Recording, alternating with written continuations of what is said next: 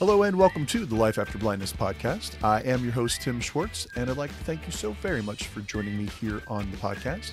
This week, boy, we've got a lot that we want to talk about, some big time things going on in the blindness community, as well as maybe a rant or two and a discussion around kind of some of the traits that might be a little bit important to somebody who is either losing vision or has already been blind maybe since birth, or just going through the whole process, and just things that might be helpful to be aware of when you're trying to deal and trying to cope. But before we get into all of that, I would love to introduce you to my wonderful guests that are joining me this week. One has been here before. The other is a new voice, and I'm happy to introduce you to. So I will bring them in here and let them tell you a little bit about themselves, starting off with Ryan Palm. Ryan, hello, and welcome to Life After Blindness. How you doing? Thanks for having me. As you said, my name is Ryan. Just kind of a little quick bit about me is I am a semi-professional drummer. I am a husband and father of two.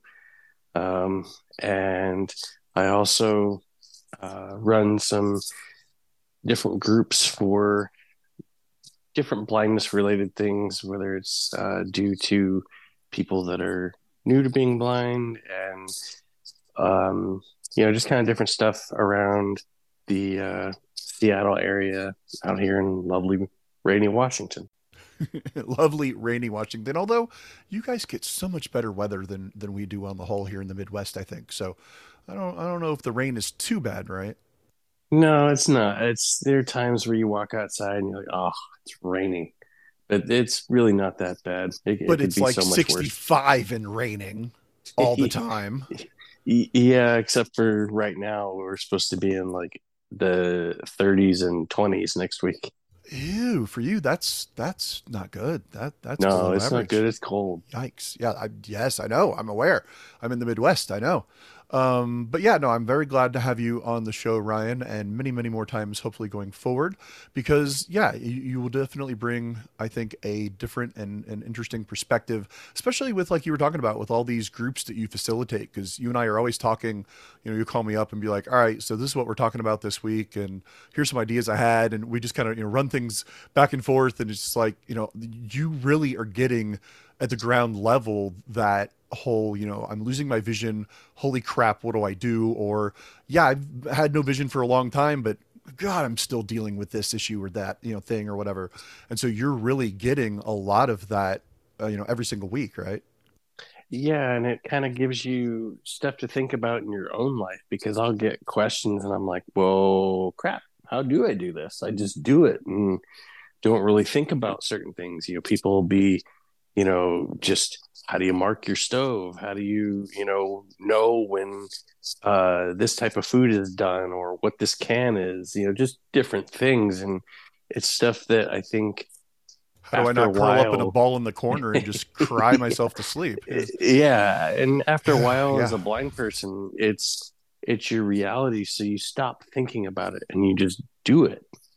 But for someone that's brand new, and like you said, going through that, stage of how do I not just curl up in a ball and be done with this thing, you have to stop and go, okay, how do I do this? Not only how do I do it, but how do I explain it? exactly. That's the No, fun yeah. part. Trying to explain things is really interesting for me, because there are times I'm like, can I just show? Oh, wait. Hold on. Can't you see this? Yeah, no. No, it can Yeah. definitely be a challenge, and that's definitely something that I want to explore more. And we'll actually talk a little bit about that later in this week's episode. But yeah, it's one of the many, many reasons I wanted to have you on guest hosting with me, or co-hosting, I should say, with me, because yeah, you definitely will be able to bring that perspective to really what's going on, every day with people. So again, thank you so much for joining us here, and I think we should bring in our other guest here, the other co-host, our returning champion, Charles Heiser. Charles, welcome back to the show. Hello, hello. It's good to be here. As you said, my name is Charles. I have been on the podcast before, and since then, I have evolved and grown and changed. I am now a an accessibility tester, a disability educator and advocate, and a content creator for one of the industry leading accessibility solutions company that is in the United States, working on websites, documents, and applications to make sure that everybody can use them regardless of ability or technology. Wow, I'm glad that I did let you go through all of that, because I don't think I would have been able to get all that memorized to say it. So well done, well said. But yeah, exactly. And if you had said the name of the company just outright, I was going to say, how much did they pay you to give such a great plug? But you didn't name them, so maybe they didn't pay you. I don't know. I don't get paid for plugs. I understand, definitely. But no, you definitely have transitioned and grown from where you were as just like a freelance editor, and always an advocate and always testing in your own way. But to be able to say, hey, I'm doing this officially, they actually will pay me once in a while to do some things. I actually can say I'm doing this for work and making a difference. It's kind of like what we were talking about with Ryan, with making a difference with people in those support groups and those online meetings and things, and getting in that ground floor and just be like, what, I'm doing something and I'm making a difference and I'm helping, and so you definitely are in a place now, I think, where technology wise you are feeling that, aren't you? I definitely am. The last time I was with you, I described myself as a student of accessibility, and I absolutely still embody those values, but now I get to apply them in such a way that impacts thousands of people on a daily basis. And it is an honor and a privilege to have the position that I do now. Awesome. I love it. That's so cool. So yeah, definitely a different point of view and a good voice to have. So again, thank you, Charles, for coming back and joining me once again, and as well, hopefully many more times going forward regularly here on the show. Absolutely, that's the plan, and I'm looking forward to seeing where we go and what kind of crazy conversations we have today and in the future. So let's get started with what we have planned for today's episode. Absolutely. Let's get started, because we've got a couple of things that have been floating around in kind of our blindness community news, and people probably have heard a little bit about them, but we haven't gotten a chance to speak on them. So if this is old news to anybody listening, just fast forward. Don't leave. Don't click off. Don't go away. Just fast forward. There'll be other things coming, I promise. But I think that these are still very important to discuss, and we won't spend too much time on them. And Ryan, I'm going to go to you first, because I know both of you have this service, but Ryan, you have a very specific version of the service in your family because of your wife, Nikki, as a teacher who's actually also totally blind. She uses the service Aira. Now, for anybody who doesn't know, if you're not familiar, Aira is a paid support service where they actually have trained employees there that will take your call through the Aira app. That's Aira, AIRA. And when you connect with them through the app, they can do all kinds of awesome things to help you by utilizing the camera on your phone, or if you have the Envision AI glasses, they partner with them as well, so they can see through the camera on the glasses. And they can literally help you do anything, navigate. They can help you with something on your PC, help you with PowerPoint projects, whatever it is you need help with. They are paid and trained to be able to step in and do that. And now Aira has announced this year that their prices are going way up. First, they announced the retail prices only online, which are basically the prices without any kind of discount for us being blind or visually impaired people. And that kind of set off a big whirlwind, a storm of people going, hey, wait a minute, what are these prices? Not fully maybe understanding that there were cheaper prices, but even the cheaper prices that we would actually pay, the quote unquote real price, has still gone up quite a bit. And in your case, Ryan, I think you've used it a little bit just for, certain things, but your wife has used it a lot for when she was getting her bachelor's degree and when she's been teaching. So Ryan, how is this affecting you and your wife? And what do you think about these price changes over at Aira?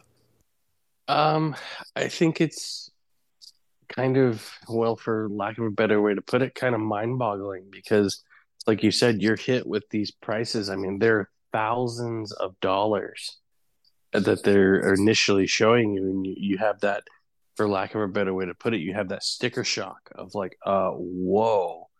And then you're looking at it going, okay, a family of two, can we afford this? And the answer is no. And even for her, having it and using it, for teaching and using it for all the things that she's used it for, she's even, reevaluating and going, I don't know if I can afford this, but if I can't, what do I do? Because I'm going to say, first and foremost, they really are a great, phenomenal service. There is a lot of her homework that she would not have made it through without them. Or if she could have made it through, it would have added even more time to it than it already took. There were, you know, Saturdays where she spent 3, 4, 5 hours on a call with an agent. And it would have been double that if she had to try to do this on her own. And so for that, we are definitely grateful. But for this huge price increase and the not really being upfront about it doesn't really sit well with not only us, but a lot of people. I used to use it for, reading mail or doing, things around the house. But unless you have a plan, and even then you're not guaranteed to get a hold of anybody, their free 5-minute calls don't exist. You cannot get through. So they're forcing you to basically get a plan. And I've been told by people that even if you have a plan, there is a shortage of agents, and it's not guaranteed that you'll get a hold of somebody. Charles, I know you said that you've got it right now. You have Aira, but you're even considering getting rid of it yourself, right? That's exactly right. I have right now, they have a 30-minute plan for $30 a month. And that's what I have because I don't need Aira for most of my daily life and my daily activities, but I keep it around just in case as a sort of safety net in case I get into a situation where an Aira agent may be useful if, say, I get lost while I'm walking around, or if I need some help on a task that I'm working on my computer. My use case for Aira is usually while I'm writing documentation for work, I will call an agent to remote into my computer to help put the finishing touches on my documents. So that 30 minutes for $30 at the end of this year is supposed to be hiked to $55 or $65 for an individual. Now, Aira originally only posted the retail prices for corporations or businesses who wanted to partner with them. Now, I'm no business accountant, but I have heard stories of people uncertain if their job will support this because they may be the only blind person working at the entire company. And with these new price increases, they're worried that their jobs won't see the value in spending that much money on a single employee. So there are individuals who are upset about these price hikes, and then there are individuals who are worried that this will directly impact their job performance. So it's a very complicated situation. It's still developing and ongoing. Aira has said multiple times that they are actively listening to the community in their newsletter, in their social media groups. I've seen them on Facebook. I've seen them having discussions on Clubhouse and in other places. So it is a developing situation that I think we should keep an eye on. Aira has specified that these price increases will begin in December of 2023. Now, I believe we do not have an exact date yet, but as we get closer and as their long-term roadmap becomes more public, we will probably see more exact information. And as you said, I am considering canceling my subscription because it doesn't seem worth it to me to double in price, essentially paying more than I pay for my cell phone plan for something that might only be used once every month or two. So it's developing in the public sector, and it's also developing in my own personal life. And I'm just keeping an eye on it and seeing how the discussions go between Aira representatives and the community. Absolutely. I think that's a good point, that this is something that's going to be in flux. I know a lot of people are upset about the price increase, and I get it. But when it comes to advanced help, that's where Ira has really shined. And so we will definitely keep an eye on this going forward and see what happens, because I think it's a really important service for us to be able to have access to. And it's a shame that we aren't getting more in the way of investment or government or partnerships or whatever it is that Ira needs. I wish they got more of it so that they could keep the individual prices at a lower cost for us. I think you're absolutely right, Tim. And I think that's why the plans have changed and the structure of the plans have changed. Ira realizes that the bulk of their financing is going to come from corporations and businesses and not the individuals. So they're trying to tailor their service so that they can bring in more of that cash flow instead of the individual cash flow. As we know, roughly 70% of all blind people are unemployed, and that means that they are very, very low income. It's a very low income demographic, and it's hard to market to people who may only be getting $600 or $700 or $800 a month, and they have to make that stretch in today's economy. Ira doesn't appeal to the individuals from a finance and budget perspective because it's a service. It is essentially a luxury service. Blind people don't need Ira, but Ira can be incredibly helpful and life-changing. So for those of us who can experience it, we know the value that Ira has, and we would like to see more people experience that.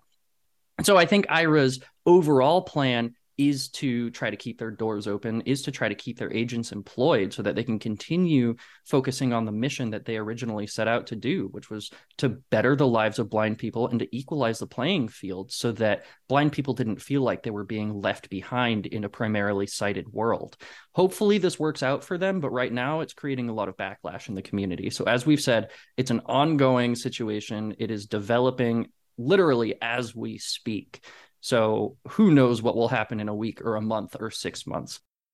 Absolutely, Charles. And, speaking of other things that have been causing quite a controversy within the community, Microsoft Soundscape, the very, very popular navigation app that Microsoft put out, partnered with the Seeing AI app where we can scan documents and barcodes and all kinds of different things you can do with Seeing AI.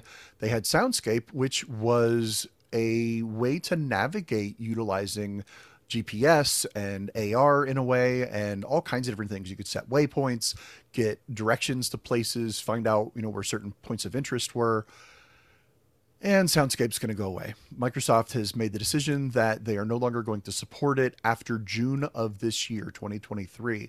And so between now and then, that's it. You don't have the ability to utilize it anymore. You can still use it right now, but as of, I believe, the end of June, you will not be able to use it anymore. And that's kind of a shame because we only have a couple of these types of apps available. Ryan, I know you live in a community where you're fairly close to pretty much everywhere you like to go. You can take an Uber and get places, or I think in your case, you could even walk to a couple places. And so something like that, where you can get an app to give you, even just points of interest or just to kind of point you in the right direction, something like that can be really, really helpful.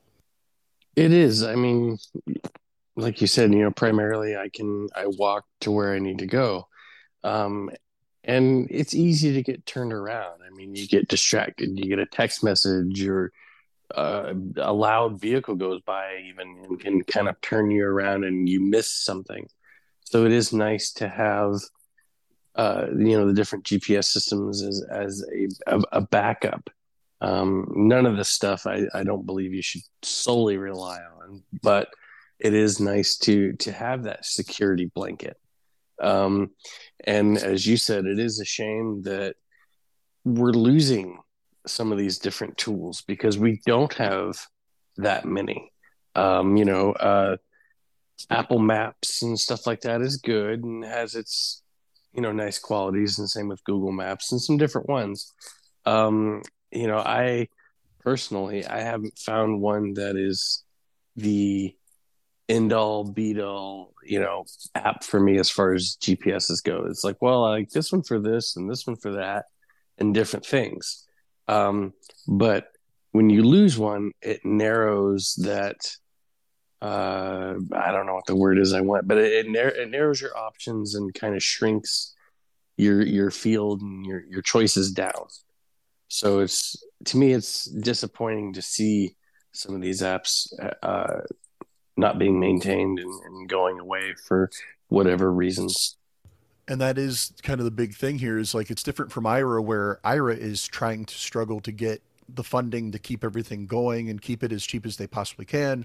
We have Microsoft, who a cynic would say, well, they've got all the money in the world. You know, they should have no trouble keeping up a service like this, an app like this for us. But, you know, like I said, they are thankfully seeing AI around. But getting rid of an app like this, where we definitely can get some great use from it. It's from a mainstream company. You know, it's not a mainstream type service or app, but it is from a mainstream company, which was a huge win for us to begin with. And now with it going away, we do have to kind of look at other things. And Charles, you and I had talked about this the other day, that services like Good Maps are out there, and I've been playing with Good Maps for a bit now, for about the last week or so, trying to see how it is, and it's actually pretty good. You can, you know, you move your phone around and it'll give you, you know, directional information. So if you're facing west or what have you, what the nearest point of interest might be when you move your phone around. You can get, you know, information about what's around you and even directions and drop waypoints and things like that. Very similar to an old app that's been around for a long time that, believe it or not, is still out there and alive and kicking, and I think is actually still really good, is Blind Square, because it can do all the same kind of thing. You can search for shops or restaurants, get specific information as to, you know, how to get there and waypoints and all that kind of stuff. And so we might be losing this, Charles, but we do have some other options. Well, Tim, I actually want to circle back to Soundscape, because I think Sure. the AR component of Soundscape is what made it so unique. And I just want to take a second to describe that for those who may not understand exactly what that means. So AR stands for augmented reality. And essentially what that means is you have another layer of sounds or visual effects, or both, that is being overlaid onto your current environment, your current perception of the environment. So in Soundscape's case, if you have, say, AirPods Pro connected to an iPhone and you open Soundscape, the AirPods Pro have the ability to do what is called head tracking, where they know when you turn your head, when you are looking in a different direction than your phone. It's based off of where your phone is versus how the AirPods are oriented. Soundscape can take that data and beam sounds into your AirPods on top of everything that you're hearing, and you get little beeps and little audio prompts that actually change. They'll be more on your left or more on your right, or it will sound like it's coming from behind you, to mimic the position of wherever you have put that beacon, or to mimic the position of a specific address that you may be passing. I used Soundscape about 6 months ago to learn a tiny town in Illinois, completely on my own, completely independently. And alongside the information that you get from a traditional GPS app, like location, type of business, the business name, how far away you might be, the augmented reality layer of Soundscape would also literally show me with audible cues how far away and in what direction that specific beacon or business or street was. And I have never encountered a GPS app that does what Soundscape does. Not ever. Even Good Maps. Good Maps is great and very precise when it comes to understanding what direction your phone is facing, but it doesn't have that extra layer, that extra sense of direction and scale that Soundscape provides. And it is just a shame that we're going to lose that in June, because it was unique. It's one of a kind. And I really think it helps people who have more hands-on learning styles understand the environment around them. I literally used it in place of maybe a traditional orientation and mobility specialist, in combination with my own skills walking around this town that I had never set foot in my life. And in about 2 or 3 days, I could walk around without using my phone at all. I'm so glad that you said in combination with your own skills. That's what Ryan was talking about before. It's like we don't want to ever make these out to be a replacement for our own skills and our own training. But you're right, as a companion to helping you navigate, utilizing your own skills, your ears, your surroundings, yourself, and having this in addition to it. The AR was really, really helpful. And the good news I can report about this is, even though Soundscape is going away, Microsoft has opened up the programming for seeing, or not for seeing AI, for Soundscape. So other developers will be able to utilize what they were doing with Soundscape. And so maybe, I don't know if they will, but maybe other apps like Good Maps or Blind Square, or maybe even Envision AI, if they decide to go into more of a navigational area, or NaviGuide, any of these other types of apps, maybe we'll be able to get that because they have opened up the coding for it. And so with Apple and Android and everybody getting into AR and VR, maybe that'll be something we can see going forward, and we'll be able to get it back in that kind of form. So fingers crossed that happens with other developers. I would actually like to put it out there for anybody who may be listening. This might be a good investment for Aira. If you're struggling to figure out what Aira's financial services and plans are going to look like going forward, and you're seeing all of this pushback from the community, taking up this project to augment what agents are already trained to do, or creating a companion app that seamlessly integrates with the Aira dashboard with an AR component like what we see in Soundscape, could be an alternative revenue stream. Ooh, I like that. So yeah, Aira, take notice. You could definitely do that, please. So that is the good news, is that other companies can definitely use this tech to maybe help us out. So fingers crossed, we'll see what happens. And definitely if anything changes, we will let everybody know. Now, leading into kind of a bigger conversation that I want to have around kind of the traits and the things that we go through when, we are losing vision, or people just in general that have been blind for a long time. We put this up on the Life After Blindness Facebook group the other day, or actually just a few days ago before this episode goes out. At the time of recording, it was yesterday. Yes, thanks so much for the behind the curtains, pull back the curtain. Yes, it was literally yesterday as we record this. But yeah, so if you go to the Life After Blindness Facebook group and join up there, please, because we've got a lot of really great conversations going on there. I posed a question about, what kind of traits do you feel are really, really important to, when you're a blind person? And this can apply to anybody with a disability, anybody with depression, anybody just going through stuff. But specifically to us, what kind of things, are the traits that, really help us in getting from, point A to point B to point C or whatever. And before we get into that, deeply, more of a deep dive, Ryan, I know you've got a rant about some problems we're having. And this, I think, kind of relates to the idea of patience and perseverance and just kind of like taking a deep breath. And so that's why I want to kind of bring it up first, because sometimes as good as we might think things are, then they break or they take a step backward, and it can be really frustrating. So I'm setting up the soapbox. I'm turning on the rant machine and letting you take it away, Ryan, because I kind of agree that we've got a couple little annoyances going on in our iPhones, don't we? Yeah. Well, all right. You asked for it. So I asked for it. Bring it on. My main rant, as someone that was born blind, and I don't really have the best of typing skills because everything was based around Braille when I was a kid. I rely on the dictate feature on my iPhone, which is a fantastic feature, by the way. And now that it's broken, you realize just how much you use it. It's not just for texting, it's for, emailing, it's for searching for stuff, it's for all kinds of different things. And how they've broken it is it wants to double everything that you say. It wants to double everything that you say. See what I did there?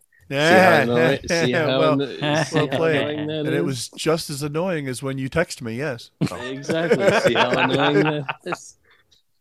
And sometimes, and the really big annoyance with it is it doesn't do it every single time. No. Yeah. So you kind of for a second get out of the habit of checking, and then you look and you go, oh crap, it doubled it. And it's really embarrassing if I'm texting or emailing somebody other than, Tim, if I'm trying to do something professional or to someone that I don't know. And then they're looking at me and they're going, why are you doubling everything? It's like, I didn't do it. Yeah, after the update came out, I sent you that message. So I'm like, why are you doubling everything you're saying to me? What's going on? Because I hadn't encountered it yet. I'm like, what's your problem? Yeah, it's like, I'm awake, I swear. So it's just, and they haven't fixed it yet. And this is now, I think, the third update that it's doing it. Because I'm running whatever the newest update is that I did just yesterday. Yeah, we're up to 16.3 and it's still not totally fixed. No. So it's one of those things of, I think sometimes not just Apple, but a lot of these, but they push things out so quick and they forget about some of the smaller things. I understand we're not the biggest, users of iPhones and things like that, but we are, in a sense, some of the biggest users because it's marketed to, this is the phone for blind people. And we all know blind people that use Android and stuff like that. And I'm one of them. I did it in the past. But right out of the box, Apple does have the market cornered on, this is the easiest device to use. This is the quickest one to learn. So if you're going to market yourself as that and you're going to be, take that stance, you need to fix some of these things that are clearly broken. Absolutely. I agree. Like if it was one cycle, 2 cycles, but more than 3 cycles gets really, really frustrating. When I've had it happen a couple times, I've just let it go, kind of like you did, Ryan. But then sometimes I've gone in and deleted the entire second part. So I'm just like, yeah, they don't need to hear it twice, and not every time. But there have been times I'm like, yeah, I'm not repeating it. It's just Tim. Screw him. Yeah, he'll get over it. Yeah, he'll figure it out. But no, and I want to put this out to the listeners. If you guys have got any issues like this or any workarounds, or if you have any other kind of bugs or bugaboos or rants that you want to go on, let us know and we'll talk about it. Send me an email, tim@lifeafterblindness.com. Check out the website and at lifeafterblindness.com and just let us know if you're experiencing these things, if you got any workarounds.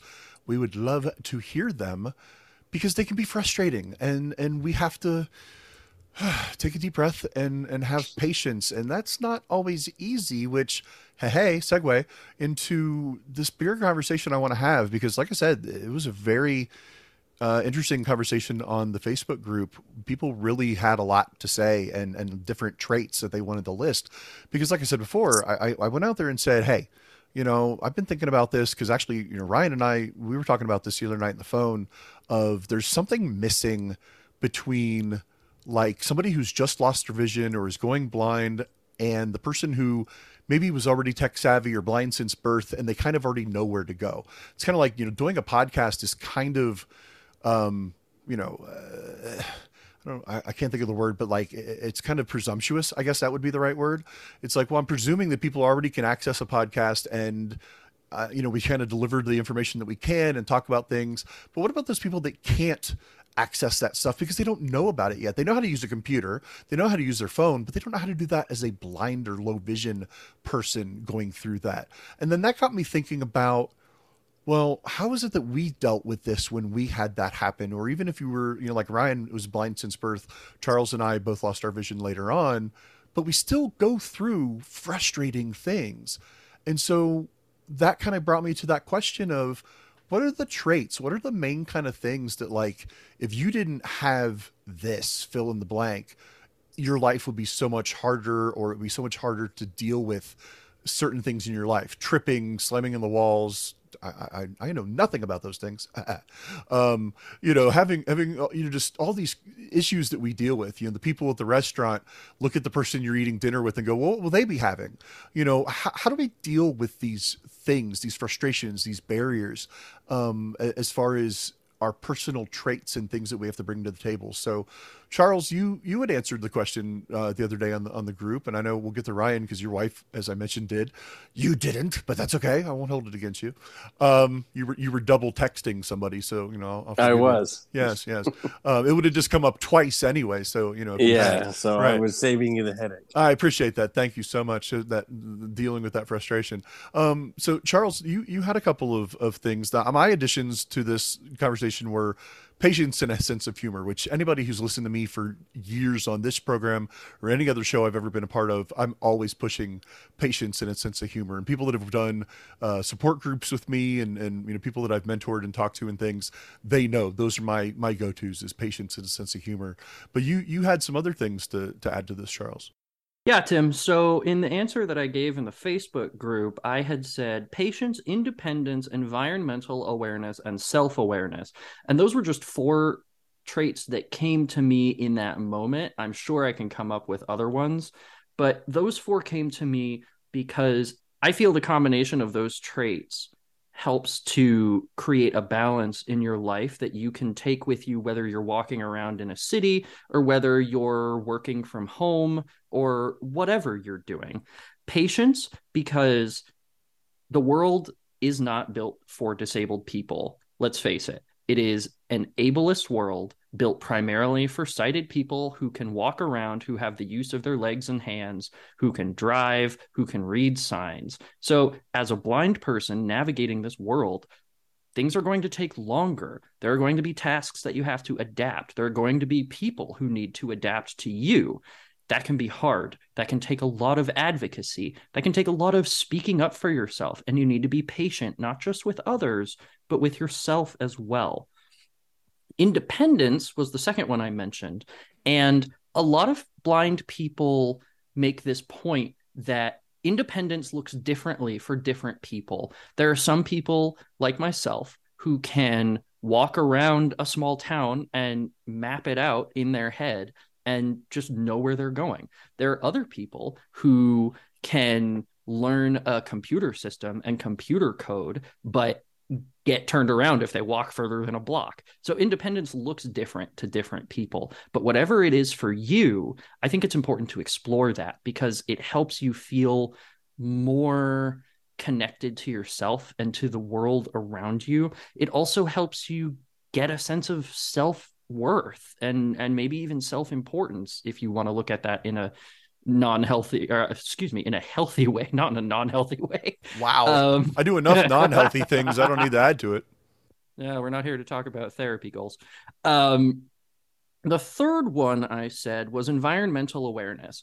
Now, again, that looks different for different people. Like I just said, some people can't walk more than a block without getting turned around for one reason or another. But that doesn't mean they're not aware of their environment. That just means maybe they have a bad sense of direction. That I've seen plenty of sighted drivers who have terrible senses of direction. So what I mean by environmental awareness is learning to use the senses that you do have.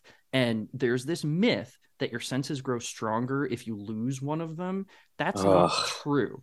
What actually is happening is that you are restructuring the pathways in your brain to take in information in a different way and to process that information in different ways.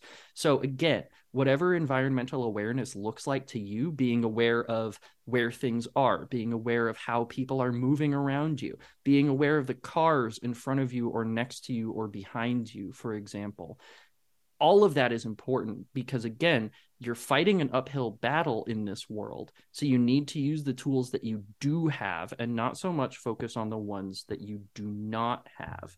It is an ongoing exploration of your own abilities, and it can take a lot of time. And again, that goes back to patience. The fourth thing that I said was self-awareness. And I would argue that this is the most important trait that I brought up, because going blind, especially if you're losing your sight later in life, is a tremendous mental and physical and emotional blow.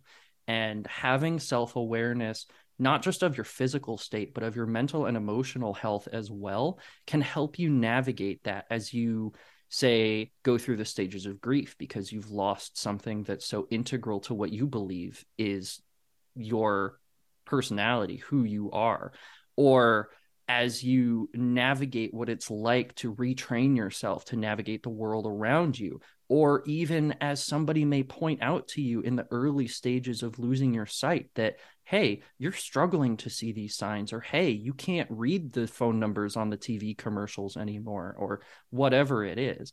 Self-awareness is so important and is probably key to navigating not just losing your sight or whatever disability you may be focused on at the moment, but it's a trait that I think everybody is constantly working to develop and better in themselves. Because once you're aware of yourself, that leads to gaining more empathy, that leads to understanding the systems and the individuals around you in ways that you can relate back to yourself and feel like you're part of the world again as you navigate these new systems and new ways of living. So those were my 4 traits, but there are many, many, many others. Absolutely. Yeah. Several people had so many really good comments that they left there in different traits. And they're very similar in some ways to everything that you were saying. And I want to apply this. So Ryan, you and I have talked about this quite a bit, about the support groups that you run where, people are coming to you losing vision and it's just like, what do I do? Where do I start? How do I handle this? How do I cope? And it can be very frustrating. And that whole, how do we bridge that divide? That's I think a bigger conversation for another time. Although, you and I, as all 3 of us do in our personal phone calls, we've solved the world's problems already. It's just, getting somebody to pay for it.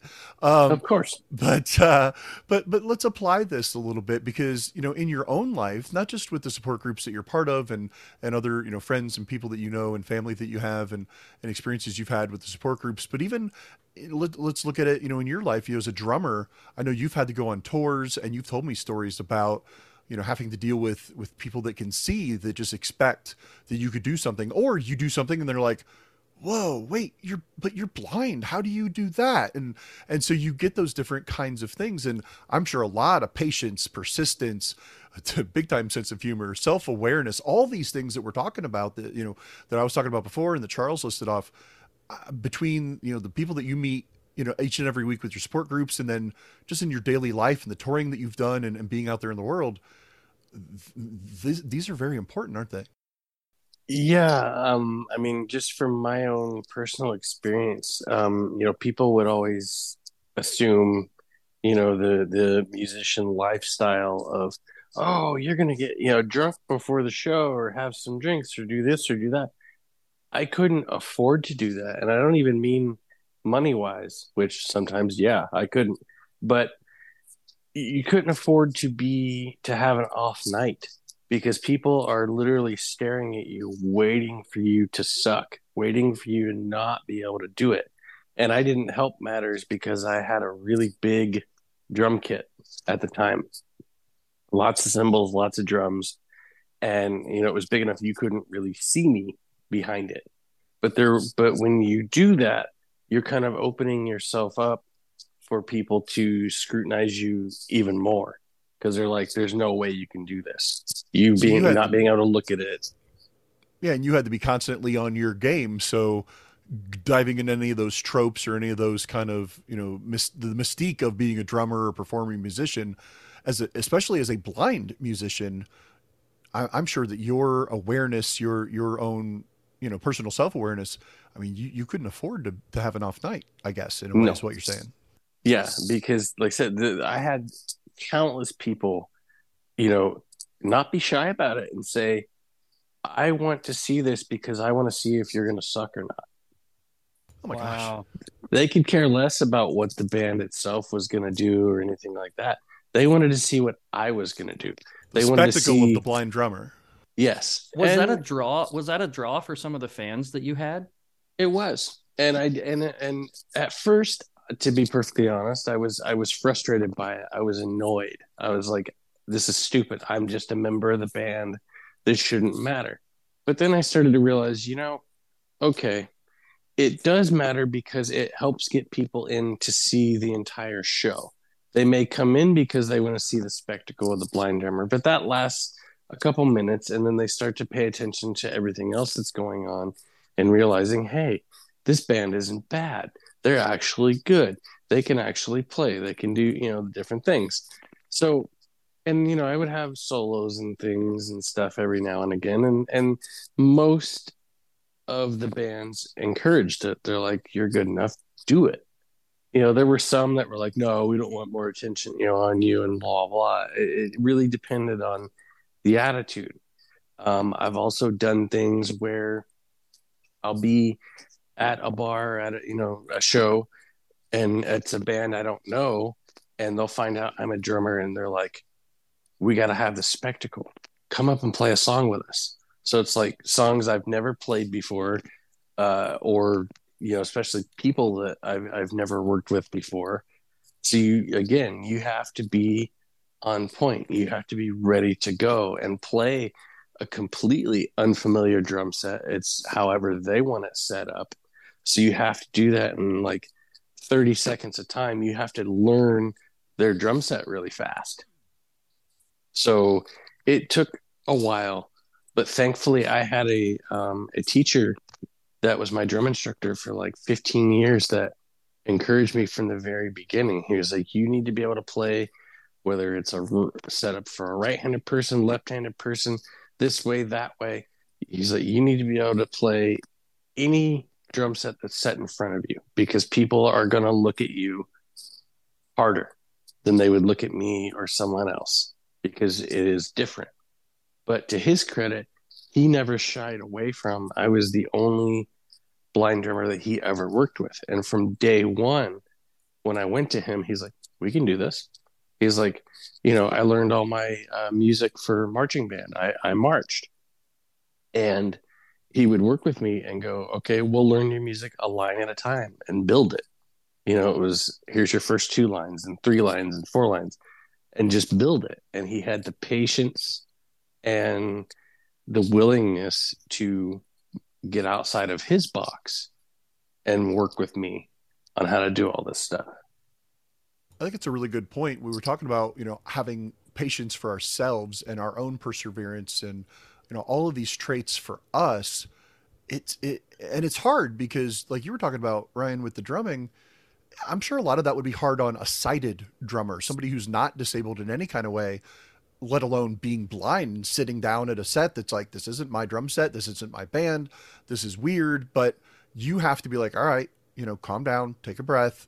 I can do this. I can figure this out. I've had the training. I've taken the time, as Charles was talking about, self-awareness and your own, personal, your own personal persistence and things, making sure that you are ready.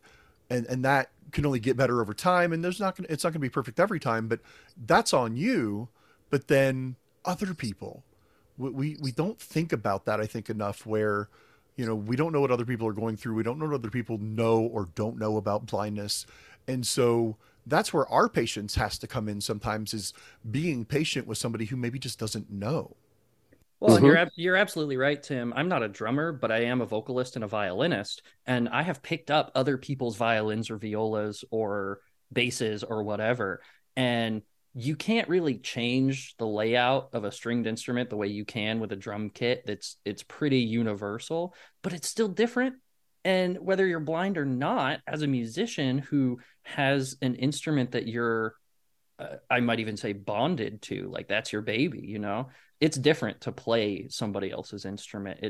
It sounds different. It feels different. The vibrations work slightly differently. So I can only imagine what it's like to sit down at a completely different drum kit, knowing the science behind how all the drums work and knowing what you need to do and how you need to strike different surfaces and what you use for your striking surface, all that stuff. And then you have to learn on the fly a completely different setup. Like that must be wild. It is. And you just learn very quickly that even though you may know that particular song forwards and backwards, because a lot of it's, covers and stuff like that, and you may know it, but you have to scale it back. You have to sit there and go, okay, this may have a lot of these type of fills or these fancier things, but I have to stick more to just a solid foundation. It's more important to lay a solid beat than it is to do these little flourishes and stuff like that. And I would have different friends and stuff that, knew me for years and would watch and stuff. And they would kind of laugh and they went, hey, you went for that splash and you missed. And Yeah, make we fun of do. me. We have the same thing in strings where like you can do accent notes or you can do, tremolos or different types of rhythms. And if you're playing a song that you kind of know or you don't know at all, you drop all that and you just go for your basic notes and your basic rhythms. And sometimes when you try to do a flourish, it just doesn't pan out, Yeah, it just and you learn, especially the more and more you do it, you learn what works, you learn what doesn't, you learn how to just hold it together. And most people aren't gonna know. They're not gonna be like, "Oh, dude, you missed that fill," or "Why wasn't that way?" Right. A lot of people aren't gonna know that. They're gonna go, "You held it together. I could dance to it. I could, do the drunk bob and bounce to it and whatever, and we're good." Alcohol makes So everybody sound good. yes, alcohol works wonders. But it's just, but it's a very interesting deal to get up behind musicians and basically, for lack of a better way to put it, to drive a bus that you're not familiar with and be like, okay, here we go. And they're watching you, and there's times you can see, no pun intended, but the look even on the other musicians' faces where they're like, whoa, you're better than our actual drummer. And I've had musicians tell me that. They're going, don't tell, Johnny, but you played that better than he does, and he's practiced with us, you know, 5 days a week, and he always messes this up. No, not to take anything away from you, Ryan, because I know you're a fantastic drummer, but do they say that out of an expectation going in of, well, this is a blind guy, how's he going to do? And then it's that shock of, wow, he's actually really good. You know what I mean? Like, do you think any of that plays a part into it? I'm not saying it does, because again, you're a really, really great drummer, but I think it does. They go in with that expectation lowered. Yeah, I think they do have the lower. Well, it's like, oh, well, he can't really see what he's doing, so how good could it actually be? Or you get a lot of the people that will let you do it because they feel sorry. They're like, "Oh, you're a drummer. Okay, yeah, you can play." And how many times have you had somebody be like, "Oh, so you're a blind drummer? You're kind of like that one armed guy from Def Leppard, right?" Oh yeah, or you're Stevie Wonder, or right. or one of them. So yeah, you get all kinds of different things, and then you'll get people that will tell you all those things, and they're like, "Oh, you played really, really well. We enjoyed it." But then you get those same people that are, well, I couldn't be in a band with you though because you are blind, and that would put so much more on me. Let's talk about that then and apply that, because that happens too, and we have to deal with that. So, I want to get your feeling on this first, and then we'll go back to you, Charles, because I know you've got experiences with this too. But you're talking about dealing with different bands, different different frontmen, I'm sure, that have their own egos and things, and musician egos in general. I can say that because as a musician myself, so I get it, and that happens. So when you're walking into a place and you're setting up and you're walking around the bar and you're dealing with a band, either you know them or you don't, or even going back to what we were talking about before, where you're dealing with these people. I shouldn't say dealing, because I don't like that word. That's a negative kind of word, I think. But you're working with these people in your support groups, and they're asking these questions, and with your experiences, you can guide them and help them the best you can. But how do you cope with that? How have you coped with that when you've got those people looking at you and expecting one thing or seeing another thing, or then when people are coming into you in the support groups and you're like, oh gosh, and you've really got to kind of think, how do you handle those things? There are times where you kind of have to stop and go, okay, how do I do this? Or what can I do to make this easier? From looking at it from the music standpoint, there are people that are like, well, okay, if you don't have transportation to get to rehearsal, that means I'm going to have to get you. And that's where you go, well, yeah, okay, you might have to get me, but I'll chip in for gas. I'll do this or that. And you do things to kind of lighten the load as best you can. There are different ways around that. You can, as far as setup goes, there's different ways you can, mark your carpet and have, outlines of where each stand could go. So it's easy. You number them. You put, okay, number 1 goes with number 1. Number 2 goes with number 2. As long as you can read it, you can have it set up quick. And as far as helping people out that are in the support groups, again, that's where I'm grateful that we have the social media that we have now. We have, it's allowed me to make friends with other blind people, such as, you guys that are all the way across the country from me, but we're friends. We talk on a regular basis. And if it weren't for social media and different things like that, we wouldn't have met. But I can pick your brains, and especially like Tim, I have with you lately because of different things that are going on. I'm going, all right, help me out. That's where my wife comes in to play on a lot of things, because we have both perspectives covered, because I was born blind, she was not. So there's times I'll ask her, I'm like, okay, what does this look like? Because I don't understand. And there's things that she'll ask me and she'll go, how did you know? I remember when we very first met, I was here a few days when we were walking somewhere, and we'd walked under an overhang, but it was like one of those buildings where it's, really high up, right? And she asked me, she said, how do you know that? I was like, because the temperature changed. I was like, there's, a slight echo. There's different things that she hadn't thought about. Her brain wasn't at that time quite conditioned like mine was to listen for all these different things and pay attention completely to your surroundings and know what's going on, because she hadn't been blind that long. So we kind of cover both perspectives. So there's time, plenty of times she'll ask me, she's like, all right, explain this to me. How do you, quote unquote, see this? Dropping coins. I can tell you what a coin is if you drop it. She can't. Because that's something we were taught in school when I was little to do and to know.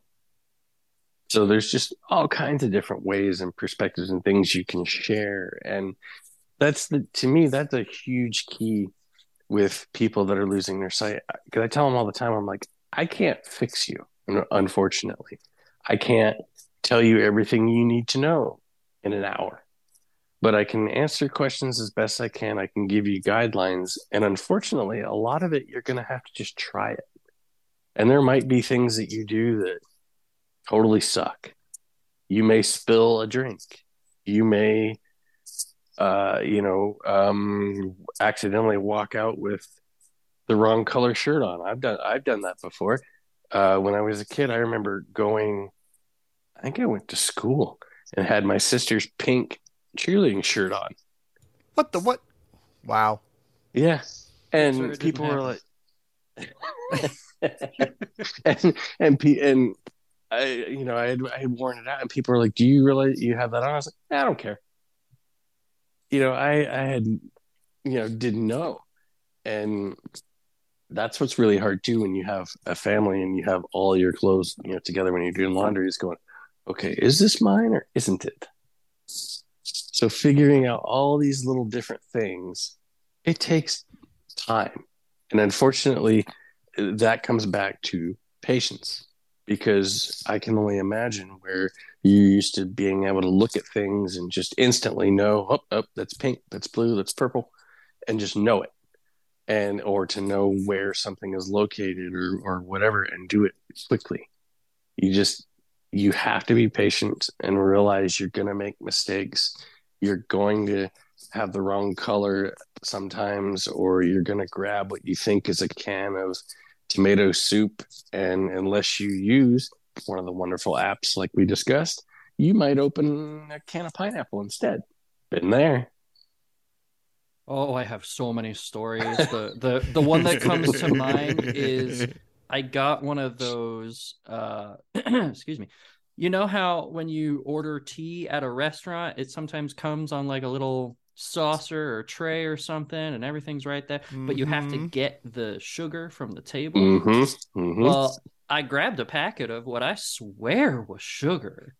It was no. pepper. Oh, no. Oh yeah, I've done that.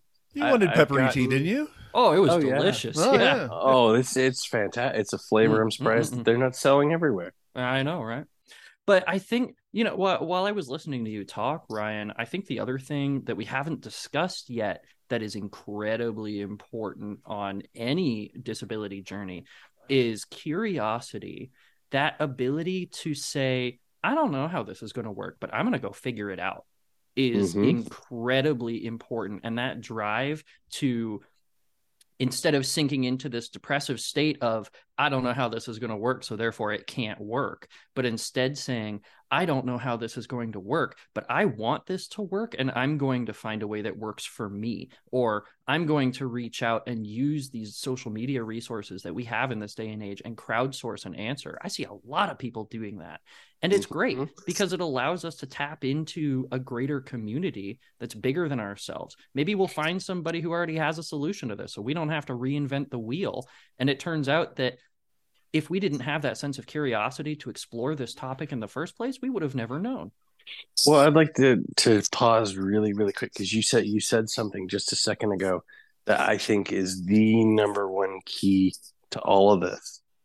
And to me, it's trying it. It's trying different things. But it's also realizing that what works for you might not work for me, because I'm sure we've all been there when you work with some of these different organizations such as DSB and some of these different ones. They get locked into that formula of, this is how you must go about life. Well, that doesn't always work for me or for you. The way you cook something might not be the way that I do it. So long as it tastes good and I'm not getting food poisoning, that's all that matters. But I cannot tell you the number of blind people I have tried to talk through flipping a fried egg. And I swear I have only ever successfully talked one person through this process. Every other blind person I know is like, I can't flip food. And I'm like, yes, you can. You just got to go figure it out. You can. You just have to try it. And it's like, measuring things and learning how to know what's what in your freezer and different systems. To me, so long as you're safe and so long as you can do it, develop your own system. And that's what I tell people all the time with these different groups. I'm like, I can give you suggestions and say, this is what I do, but take that and branch off of it. You don't have to copy exactly what I'm doing. And what you're talking about with these people who are in these government positions that are designed to be supportive of blind and visually impaired people, a lot of those scripts and a lot of that advice is given to them by sighted people who have never experienced blindness, or that was written up by some mid-level politician and they're just like, oh, that sounds good, or maybe more accurately, an assistant. And they just go with it. That's the training documentation they receive, so that they follow their training, and they force people into these systems that it's not a one-size-fits-all solution. You're right. A lot of these have to be independently created, whether it's by the person themselves or by a counselor or by an independent living specialist or whatever it is, to meet the needs of the individual where they are. And I think that's the most important part of this. You have to meet them where they are. You can't just shove a system at them and be like, all right, you're good now, bye. Well, I had an instructor get upset with me a few years back because they were working with some different people that still had vision but were losing it, and they were doing the whole, I'm going to blindfold you and you're going to travel with a cane, right? Oh, I hate that. And these people were, understandably, they were scared. They were frustrated because they're going, my vision's completely gone now. What do I do? And the instructor was sitting there basically going, well, this isn't so bad. You can do this. And I took the instructor aside and I said, it's easy for you to say, because at 5 o'clock when you're done working, you're going to walk over there and you're going to get in your car and you're going to drive home. The rest of us have to catch buses and do different things. I was like, you're going to go home and you're going to hang out with your family. You're going to watch TV and cook your meal and use your eyes to do everything. I was like, we're having to do this 24 hours a day, 7 days a week. You only have to do this Monday through Thursday from, 8 to 5. I was like, this is your job. This is not your life. I was like, so you need to scale it back a little bit. Realize that you're working with people that are afraid, that have no idea. They could wake up tomorrow and their vision could be completely gone, because sometimes you just don't know. It could take years, it could take months, it could be a matter of days. Yeah. And to be clear, I think blindfolding somebody is a viable training strategy and it has its place. It does. I think that is a useful tool for teachers and instructors, or whatever your position is, to use, but you shouldn't force somebody into that, because they may be terrified of losing their vision.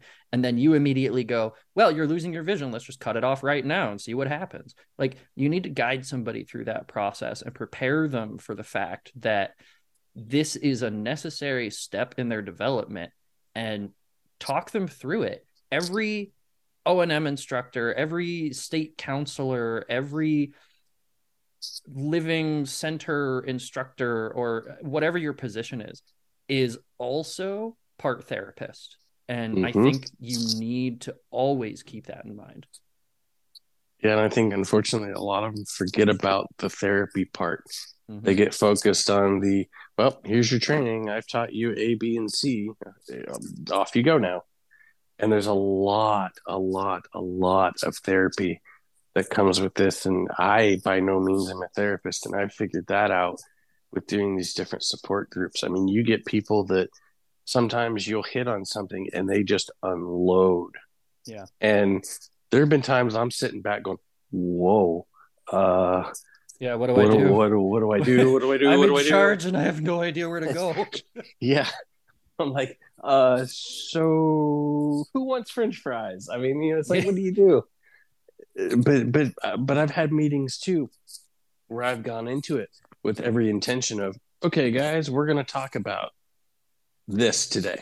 But somebody just has a topic or has something that's eating at them and they just need to unload. And sometimes you have to step back and go, here, the floor's yours.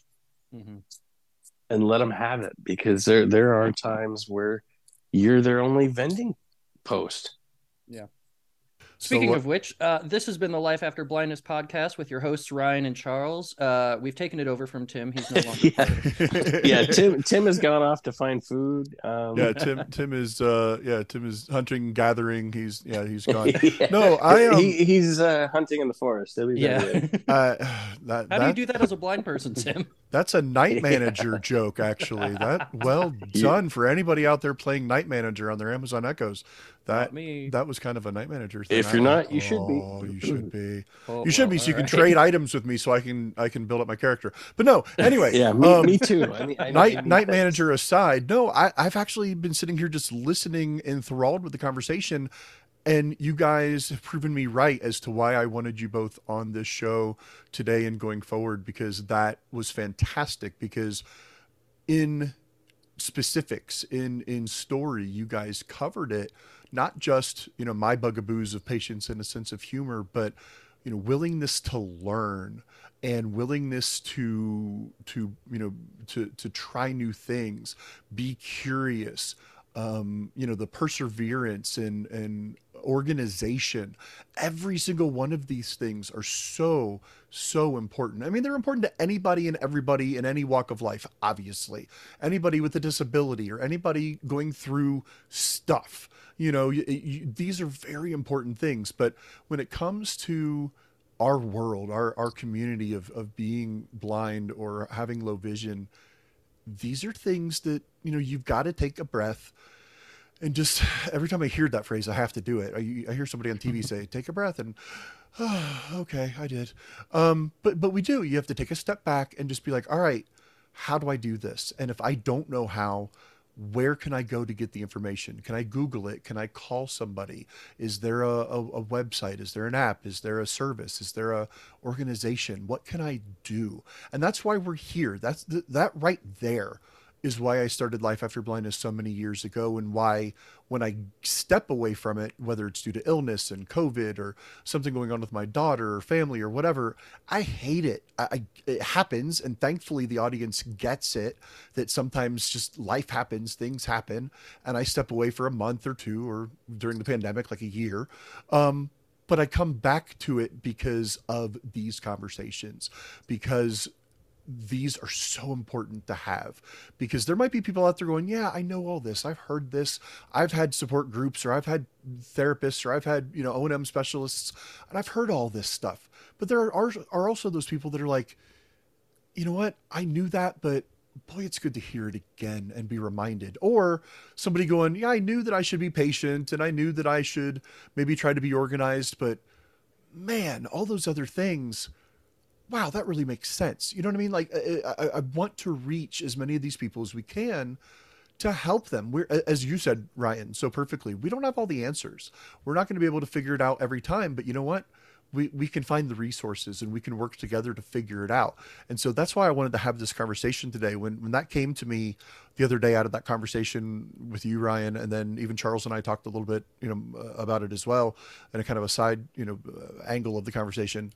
And I put it on the Facebook group because I'm like, I want to see what people think, and what are people feeling and thinking, and what are the traits that they feel are the most important to get them through, because at its core, that's so important to this journey. We can have Seeing AI or Blind Square or, handheld magnifiers and braille readers and iPhones and Androids and screen readers. And we can have all these tools in our tool belt, but are we curious to figure out new things? Do we have a willingness to learn? Do we have patience? Can we laugh at ourselves when we do something that, maybe isn't that great or that, perfect, or, when I tell my family every day, they got to quit moving the walls of the house. I mean, every time I walk to the kitchen, somebody's moved the freaking wall that leads into the kitchen, and I find it with my forehead, and it's not funny. Environmental awareness, Tim. Exactly. Well, exactly. But I know it's there, and I know it's coming up, but I do, for the most part, walk right around it perfectly. But there are those days where you're having an off day and you ram into it. Now, if I ram into it and really get hurt badly, which I wouldn't, because I usually have my hand up and I know it's coming and I'm feeling for it, and I do have that awareness, but sometimes you might, jam a finger because you reach out and not realize you're that close, or, you do get a little too close and bounce off of it with your, side of your face or your belly or something. But how do you handle that?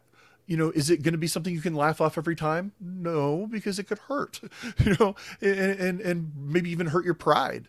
But you've got to get yourself in a place where things like that could happen, are going to happen. And how do you handle it? And how do you figure it out when you're like, oh my gosh, my stupid phone won't quit dictating twice every time I send a message? Okay. Do you throw your phone through the wall and break it and Yes. whine and complain? I mean, you Yes. could. Twice. Yes. Or do you double text your friend and say, sorry, this is happening. Sorry, this is happening. See what I did there. Yes. Yes. And try to figure it out. Send, an email, accessibility@apple.com, let them know. Go on a Facebook group and say, hey, anybody else having this problem? What's going on? Anybody got a workaround? Trying to fill, as we always talk about for years, about filling up your blindness tool belt. Do I have the tools? And if I don't have the tools, where can I get them? And how do I handle it if I don't have them? How do I handle it when I do get them? And so that conversation, I think, is so important, and at the core of everything that we want to do here, everything I've done in the past with Life After Blindness, everything I want to do going forward, all the big, huge surprises and special things that I'm working on behind the scenes, of things that I want to do, that the three of us together want to do. And so no, as I was sitting there listening to you guys, I'm just like, yeah, this is it. This is it right here. This is the type of help that I want us to be providing, and the types of things I want to talk about. So no, it was absolutely perfect. Oh, I know I'm perfect. Thanks, Tim. Right. Oh, Now that you've said that, Charles and I look forward to having all of you back next week. And Tim, if you're here, well, okay. Well, If that's I'm great, here. but that's yeah, I'm getting nudged out here. I see. Yeah. I get in touch with you guys, talk about all of these big plans, these things we want to do, and did you it to guys have yourself. great ideas, and You're just gonna just like, hey, let's take all that stuff and just throw him out. We'll Yeah, do it. shouldn't have brought on a couple of egos here. Oh, Yeah. We got this. Man. You just run the computer Yeah, and go- stuff behind the run- scenes. Okay? Oh, I see. Just hit record and edit the show, and you guys will do the rest, huh? yeah, much. yeah. We got We got this. All right, fine. I see how it is. But no, it's awesome, and I really appreciate you guys coming on and doing this. I think this was a very enlightening, successful first episode of the three of us together, and I look forward to many, many more. And yeah, so if anybody out there wants more information or anything we've talked about, I will definitely try to make sure that they're in some sort of a semblance of show notes. I say that because there was many episodes where there's not show notes, but I will get better at that, I promise. I am working on also through my media host having captions and transcripts for if you watch I'm sorry, not watch. If you listen to the show on the website, I'm hoping to put up a new player soon where it'll have a captions button, and they'll actually have transcripts that'll be automatically generated through the media host, so that if anybody that does have some vision but maybe has some hearing issues, you can get the captions there and get that information in addition to show notes that I will definitely write. I promise. And so any links and to any things we talked about here. And again, if you want to get in contact with us and drop us a question or suggestion, or just have a story you want to talk about, any kind of traits that you feel are important that maybe we didn't talk about today, send me emails. Send those to tim@lifeafterblindness.com. And you send us an email, we'll definitely read it aloud here on the show. So as we're wrapping up here, I want to thank Ryan Palm and Charles Heiser for joining me here today. And again, I look forward to many, many more great conversations, guys. Thanks so much. Thanks for having me. Yeah, thanks for having me.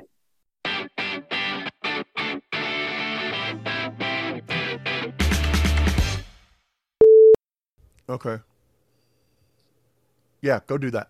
Okay, I will be right back. That was Tim's sad face. No, I know. I'm sorry, sweetheart. I'll be right back, and we'll cuddle. We'll make it better. Okay. Okay. All right. I'll be right back. Okay. Oh, you two are so cute.